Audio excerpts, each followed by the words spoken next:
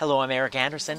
Welcome to Season 6, Episode 3 of YXC Underground, and welcome to Saskatoon's YWCA. Thank you. You're welcome. So right now we're just entering into the crisis shelter. This is where we have 18 rooms. There's 34 spaces. I'm on a tour of the within those YWCA 18 with rooms, Kim 34 Fisher. spaces. For more than 34 20 beds. years, Kim has We've worked at the got Y, 2 helping rooms women at and their each end of the families hallway receive that the are supports family they rooms. need, So a and family doing it room with just kindness means that and it's a bigger compassion. bed. So this is a nice space for kids to be able to play together. Mom can see them. She has a visual there with a window, so she can be cooking while they're playing in the playroom. And then we have the play deck as well for them to be able to play out there together. It must be nice to have a space for the children here. It is, yeah. And because we do house children, it's nice to be able to have a space where they can go and they can be entertained while mom's busy doing what she needs to do. This is also where, when we do have our ECE students, this is where they do their practicum. So they'll do a whole program of a structured program of play, breaks, nutrition, and all those things, which is really nice for the moms to be able to have that break. Yeah. The YWCA is There many the things to hallways, many there's people in 2 our washrooms, community. one on each There is end an of the floor. employment and learning center that helps people learn the skills to reach their employment goals. The Childhood Development Center provides daycare to kids from across Saskatoon. And of course, there is the gym that many years ago I frequented when I was a university student living a block away from the Y. For this episode, we are going to focus on the YWCA's Emergency Crisis Shelter, the long-term residents, and the programming it provides to women and their families in need of help. Kim Fisher is the Director of Residential Programs at the YWCA and is a very busy person. She oversees several different support programs, which she talks about in this episode, and has been helping with the organization's efforts to expand their capacity through their Hope Lives Here campaign. The need for safe housing is high. In 2022, the YWCA Crisis Shelter and residents turned away more than 4,000 women, youth, and children looking for a safe place to stay in our community. Kim shares the wonderful news of the campaign's success and the expansion happening right now at the YWCA in her conversation. She also explains why it takes so much courage for women to seek out the help and services offered at the YWCA and why this work means so much to her. I sat down with Kim in her office after the lovely tour and started our conversation by asking how people end up at the Emergency Crisis Shelter. The thing that I appreciate about the YWCA is that they don't have to fit, when someone is in need of housing, they don't have to fit in a box. They can basically, if they need a place to lay their head down at night and they don't have a roof over their head, they can stay with us. So that means that we are seeing everybody from all walks of life. We do have the ability to house women with their children, and we house lots of single women as well. And we're seeing them come from situations of homelessness and poverty, transiency, lots of women who are leaving domestic violence situations or other types of violence in their homes or communities. We're seeing women who are struggling in their mental health and just need to find that stability, and as well women who are struggling with addiction, and again looking for a place that's safe and where they can start to work through their own journey. When they start their journey here, what are the first conversations like with people, and maybe who are they talking to here at the YW? So when they're coming in, it's a first come, first serve. So a lot of women are calling, and they could be calling every day, several times a day. Our beds are always full. So it is a matter of just the right timing. We don't keep a wait list. But when they do get a bed and they're coming in, they're speaking with the crisis counselors. We have 24/7 crisis counselor support. And they're doing an intake when they first come. And that's just an opportunity for us to get to know who they are, what the situation is, and really how we can assist them in their 30-day stay. It is very much client-driven, and it is up to them and what they want in that 30-day stay. So sometimes it's just about a safe place. It's just about getting off the street. It's just about keeping themselves safe for 30 days or a couple of weeks, whatever they're needing.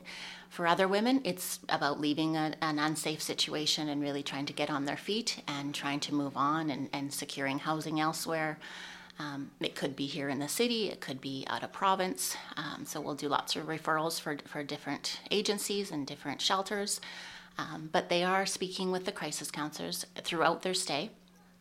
And we really try to not overwhelm them with a lot of information at once. So sometimes that intake is really just about an introduction. And it depends too, because we're open 24/7. They may be coming in the middle of the night. So we're not going to get into all of that at that time, but we'll get to know them as the days progress. I was curious about that because, like you said, if they're coming in the middle of the night, there must be so much going through their minds that maybe that's not the best time to go through a whole bunch of questions or anything like that. Yeah, exactly. And also if they have children, right? So sometimes there's fear for the children and where they're going. And so mom needs to focus on that. And we want to give her that space and time to do that. Yeah. Your counselors must be so skilled because they must see so many people from like all sorts of backgrounds and scenarios. Yes, that they definitely deal with a lot of different situations. We know when they come on shift that you can't predict what your shift is going to look like. We have 2 shifts, a day shift and a night shift, and they can be very different. They can be very busy, and that's they are expected to respond to the situations as they arise, and you never know what that's going to be. Sometimes it can be having to deal with someone who's quite escalated and feeling unwell, and sometimes we need to call outside resources to come and help us, right? So, they definitely have a very taxing job. What they're working with and what they're seeing every day is really hard, and then on the other side too, there's a lot of good as well. You know, I know that every day I work here, there's something good, and whether it's just someone greeted you by name because you made a connection, or you saw a smile on someone today when yesterday they were upset and crying. So even those that we look, and we have to look for even those little things to make us remember, to allow us to remember that there's some good in all the crisis as well. Yeah. I want to touch back on that in a little bit, but you said something earlier about how it is client driven when they're coming for the 30 days, it's up to them. Why is that important as opposed to maybe having a program where you have to do this and this? Why is the client driven? Why is that so important? It's important because it's their choice, right? We all should get choice in where we live. We have the right to housing, but we should get the choice in where we live and what our lives look like and the journey that they go on. What they should be able to guide their own path, just like I should or anyone. And it's not. We can't force change. People have to be ready for that. And they need to know that when they're ready, there's someone here that will help them along those steps. That was very nicely put. Is it hard though to, like, because I would venture to guess that, and yourself included, you have big hearts when you work here. Is it hard when you see someone struggling to, like you say, you don't want to force change, but is that hard sometimes when you just want what's best for a person? Absolutely.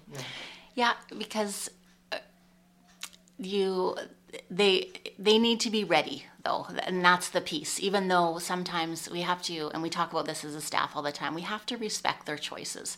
Even though it might not be something that we know is the best choice or the choice that's going to continue to allow them to go down the path, we also have to make mistakes. And so allowing that, giving people the dignity to make their own mistakes and then make choices from that based off of those mistakes. And that's okay. I think that's how we learn. And we always say that when they walk into our doors, when a resident walks into our doors, she is not expected to change. So it is up to her, and when she's ready to do that, and if that's even something that she wants at this time or maybe in the future. Because success isn't based off of someone else deciding when it's time to make change. It's about when you're ready to, and when you see the results of that. That's when true success starts to happen and true change starts to happen. You're very wise. I'm wondering too, like, in the emergency shelter then, because I know they're here for 30 days, but in terms of maybe that change taking a while, are there circumstances where you do see people like on different occasions and people, you begin to see that change over? You're nodding your head, yeah. That's one of the best moments actually, when you see someone come back, or let's say their last stay didn't go very well, or they didn't end up with housing, and then they come back and you see some change. So you see that maybe they've been sober for even a few days or a week, and they're thinking clear-headed, and they're wanting to make those steps. But that is one of the best, and that when I was talking earlier about celebrating those little successes, that's what it is. That's what it looks like when someone comes in, and even when they come in and they remember your name and they say, "Thanks, Kim, for helping me last time I was here." That connection that referral that you made, I'm working with that person. Right? So it's just those little pieces, but yeah, that is one of the best parts of the job, is seeing those changes and when people return, and because I believe that when they stay here, they take a little piece of something, right? And I think that's what our job is to give them that little seed to plant, so that when they're ready, they know where to go to get the help. So after the 30 days, what happens then, Kim? Well, we try in the 30 days the staff will do case plans with each client. So, and again, I say client driven, it's their goals that they identify. So it's maybe I want to get into school, maybe I want to get daycare for my child, want to find a home, want to find a job. So whatever those goals are, the staff work with them to try to help them achieve that. It's all in-house support. Unfortunately, we're not going out into the community with our clients, which would be great if we could, but that we're limited in that. We're giving those referrals so that at the end of 30 days, they do have something. They at least have what they were hoping to achieve by the time they left here. So, and number one is usually the housing. So just trying to make sure that they secure something. It's really hard in the housing market right now. It's just, there's not a lot available. So it feels like we're trying to perform miracles in finding housing, especially for families in 30 days. And sometimes we have to extend them because maybe they can get into a place, but they can't get in for another week. So that's okay. We'll do that. We'll do that extension, especially if they do have something confirmed that they can move into. But there's times too that despite all the efforts of staff or the resident, there isn't anything to move into. And so sometimes we have to make other arrangements, or they have to make other arrangements to stay with family or friends for a little while. And maybe then they return after that. How challenging is it right now in terms of housing? And I know it's been in the news a lot, and we've done a few podcast episodes about that. And I feel like we've been doing that for a couple of years, but have you ever seen it this challenging before? I would say it's only increasing, but yes, I feel like we've been working through these challenges for many years, and it is becoming and with the increase of pricing and everything, right? So it's just hard for families or singles to be able to afford life and afford the basic needs. So yeah, it is very challenging. It's one of the harder parts of the job because there's not a lot that we can do about that. Right, so we just have to make those connections and with other housing managers and see what the best that we can do for our clients. Do you find that when you're talking about the connections that everyone is kind of at least trying to pull in the same direction in terms of trying to find solutions here in the community? Yeah, I think that we have some great community organizations in our community, and I do feel certainly post-COVID now, and even during COVID, that we are working less in our silos and we're working more together as a community, and I really appreciate that, and it's quite exciting, and I'm glad to be part of that. We've grown in our partnerships, and I think that's only going to benefit our clients and our mutual clients. But we're not there yet, and but I do feel like we've got a really great community in Saskatoon, and a lot of heart here. People do want to help, and they want to do the right thing, and they want to even provide some flexibility in all of our programs so that we can help each other out.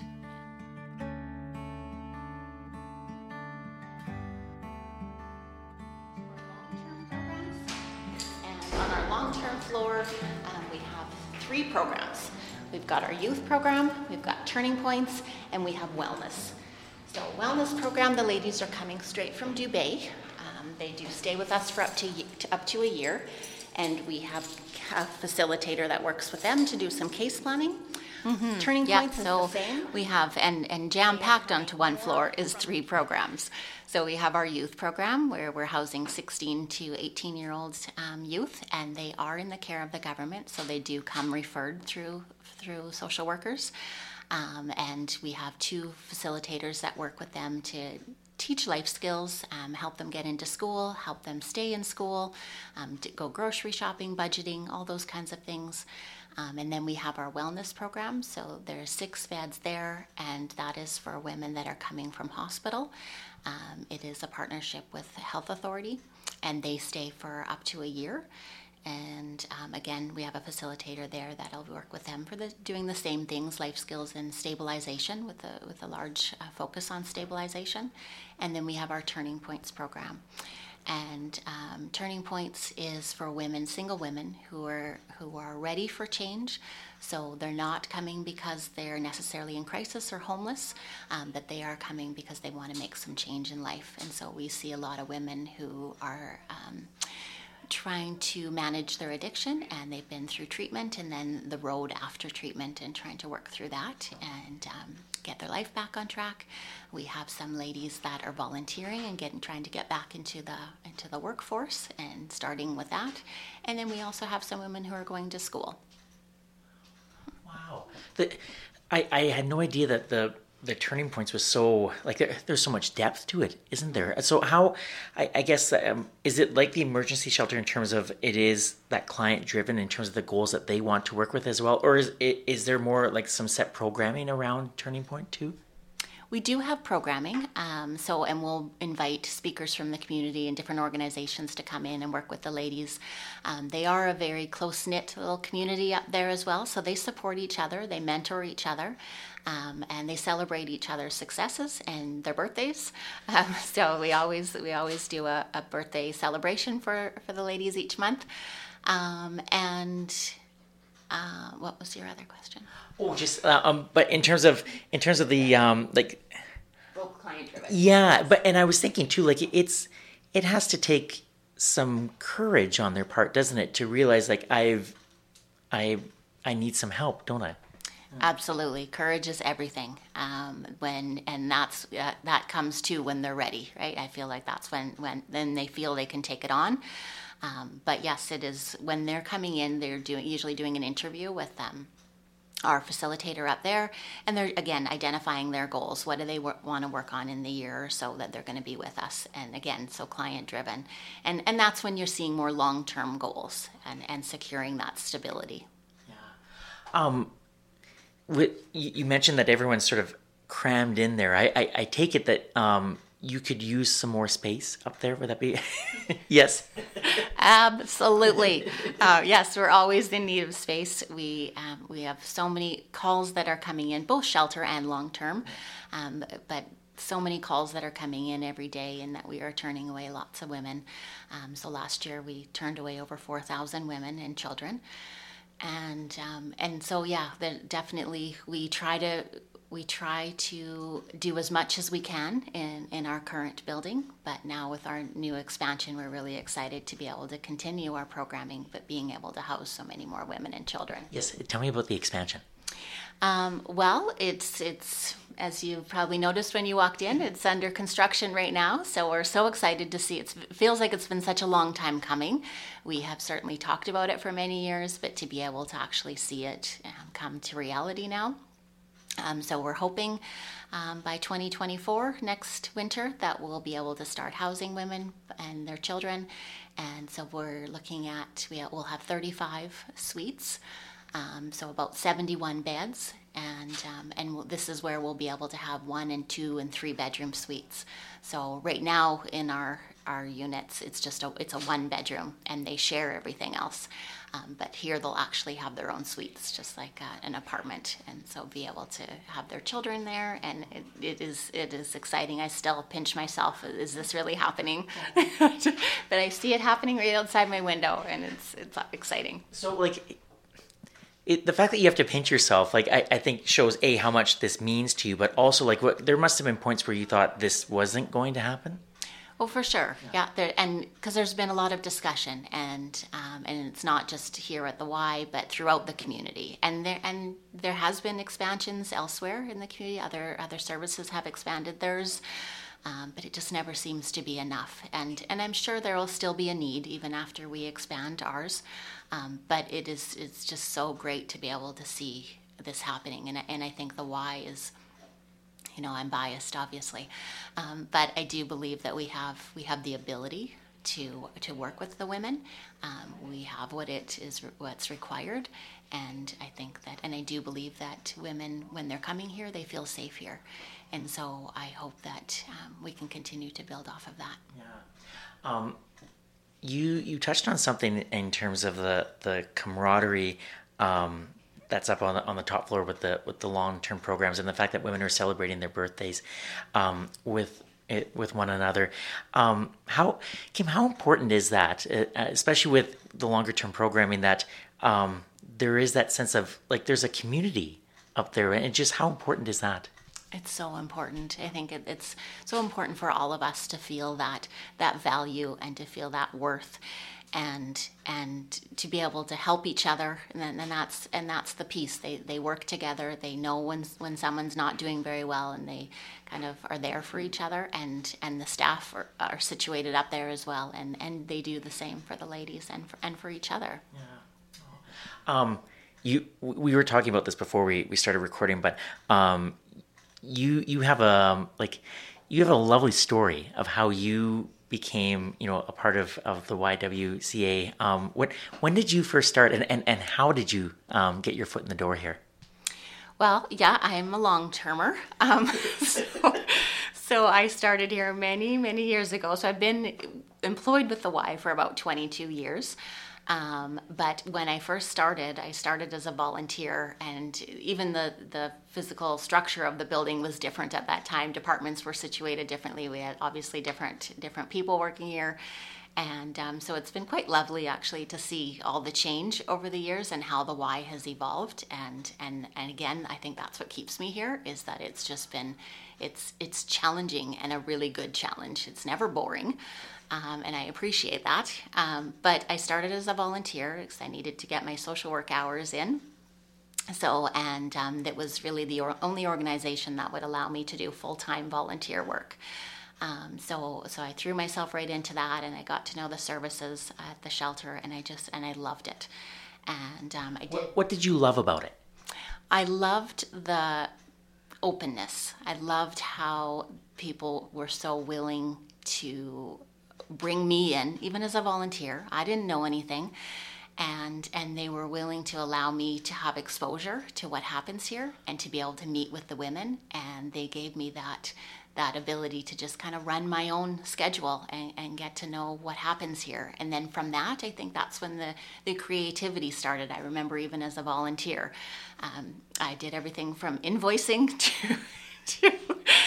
to counseling with the ladies, like informal counseling. But I loved that. Just everyone is welcome, and I think that has never died from the Y. That I know that even people that have worked here in the past will say that, and that once you're part of the Y, you're always part of the Y, and you might not physically be here, but you're here in your heart. Aww. Yeah. And then, like, did you ever think that you would be in your position right now in terms of I guess overseeing people and being part of, obviously you're doing day-to-day things, but then working on bigger projects as well. Like, did you ever think that would happen for you? Absolutely not. And actually, I resisted it for a long time. Really? Yeah, Why did you resist? I love the front line, and I wanted to stay there. And I remember that because after I volunteered, then I was employed here as a crisis counselor, and I did the shift work, and I even liked the casual work because you got to pick and choose when you worked. But then I was offered a full-time position, took that, and about 12 years ago or so, I moved into management. But when that position came open, we had an opening, and our director had left, and there was an opening, and they said, well, we don't really have anyone right now, but we expect there's going to be a 6-month gap because our leader was leaving for us for a short time. And so she had come to me, my supervisor, and had asked, would you be interested? And I said, no, no, I don't want to leave the front lines. I want to stay working with the ladies. And it's just not ever something I could see myself doing. So she asked me if I would just please do this for at least 6 months. So I said I would. And at that time, we had gone through a little bit of leadership change as well, and the team was really struggling. So I felt that maybe this was the right opportunity to kind of step up and help out the team and just do it for the 6 months. I could get through it for 6 months.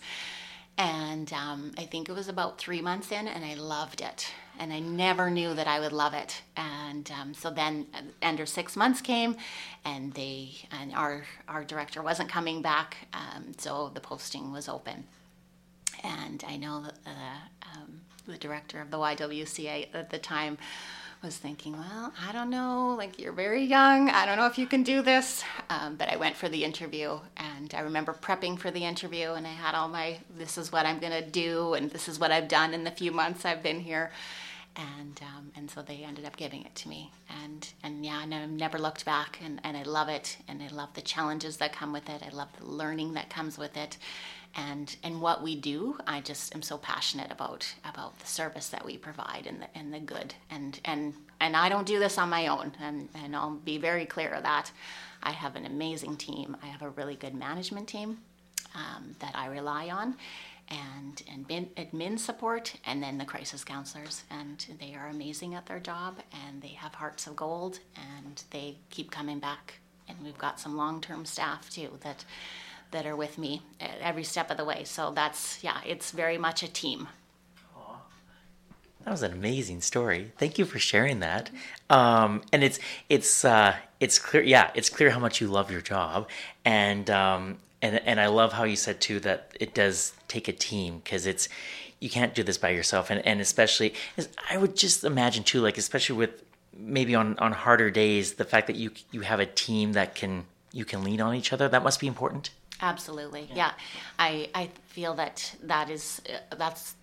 our the management team that I have. That's exactly how it is. The manager in the shelter, she knows if I've got too much on my plate, and she knows where to pick up. She's been the same length of time that I've been here, so she can read me like a book, and which is good and bad. But she'll be able to pick up where I need that little extra support. And then we also have a leadership team, so all the directors of the YWCA, and we meet weekly, and there's lots of support there, and lots to learn from as well. Yeah. You've been very generous with your time, and I hope this has been an enjoyable experience for you.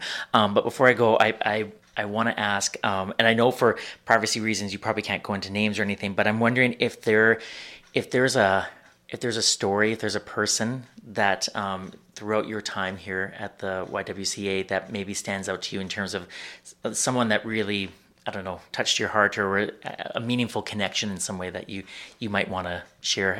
I think as an example of just how powerful the work that you do here is. There's probably many. Yeah. But I'll probably use something more recent, just because that's something I've been thinking about a lot, is we did have a lady who had stayed in our long-term residence, and her stay didn't end successfully. And she made some mistakes, and so she ended up moving out. And she recently came back for a visit so our Turning Points worker does lots of outreach in the community, and she connects with the ladies that she's housed. And she actually asked to come up here, and she saw me, and she apologized for how things were when she lived long term with us. And she said, I wasted that opportunity. I should have done better. But then she proceeded to tell me how she's doing.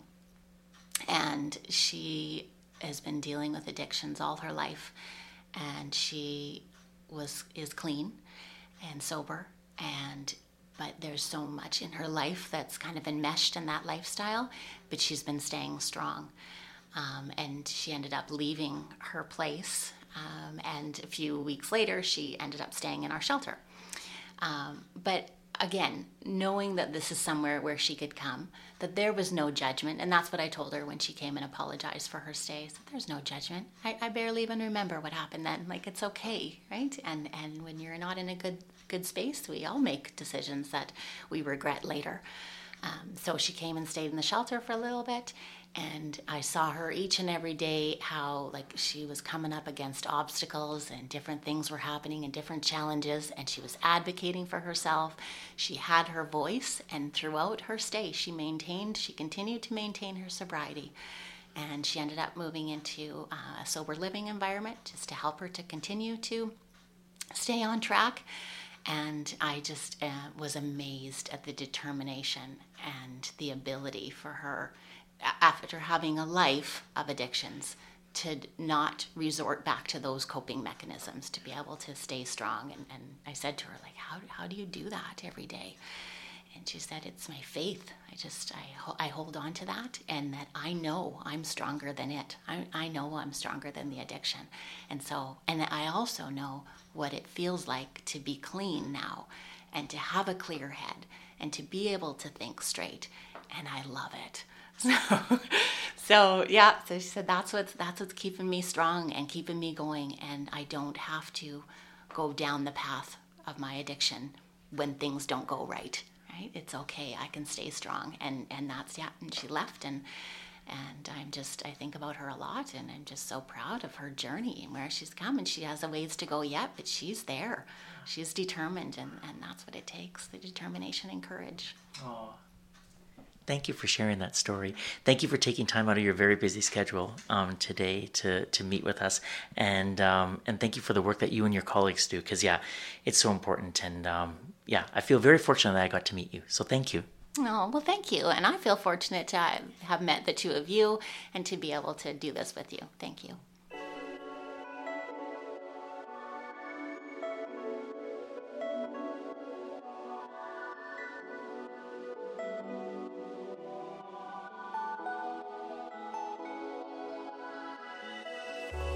This has been Season 6, Episode 3 of YXE Underground. My name is Eric Anderson. I host, produce, and edit this local independent podcast. A big thank you to Kim Fisher for taking time out of her very busy schedule to share her passion on the podcast. If you want to learn more about all the amazing programming happening at the YWCA, as well as the Hope Lives Here campaign, please visit ywcasaskatoon.com. You can listen to YXE Underground wherever you find your favorite podcasts, including Apple Podcasts, Spotify, Good Pods, or the website yxeunderground.com. Please feel free to leave a 5-star review if you like what you hear, and tell a friend about the podcast. A few thank yous before I sign off. A big thank you to my friend Rana Andres for taking such lovely photos of Kim for this episode, which you can see on Facebook, Twitter, and Instagram. Simply search YXE Underground. Thank you to Saskatoon's Danger Dynamite for taking such good care of the website. And a big thank you to everyone who has purchased a new YXE Underground t-shirt, along with the new YXE Underground dog and cat bandanas. Now, the shirts are blue and white 3/4 length baseball style shirts, and they cost $25 each. The bandanas are yellow and black and will be the talk of your neighborhood. They cost $10 each, and all of the money raised from t-shirt and bandana sales go to New Hope Dog Rescue's Animal Safekeeping Program, which we profiled in Season 6, Episode 1 of the podcast. Feel free to reach me through social media or my email, ericandersonyxe@gmail.com, if you would like to buy a shirt or bandana. Thank you again for your support. Before I go, I would like to acknowledge that this interview was gathered on Treaty 6 territory and the traditional homeland of the Métis. YXE Underground is a production of the Salthammer Production Company. My name is Eric Anderson. Thank you so much for listening, and we'll talk to you soon, Saskatoon.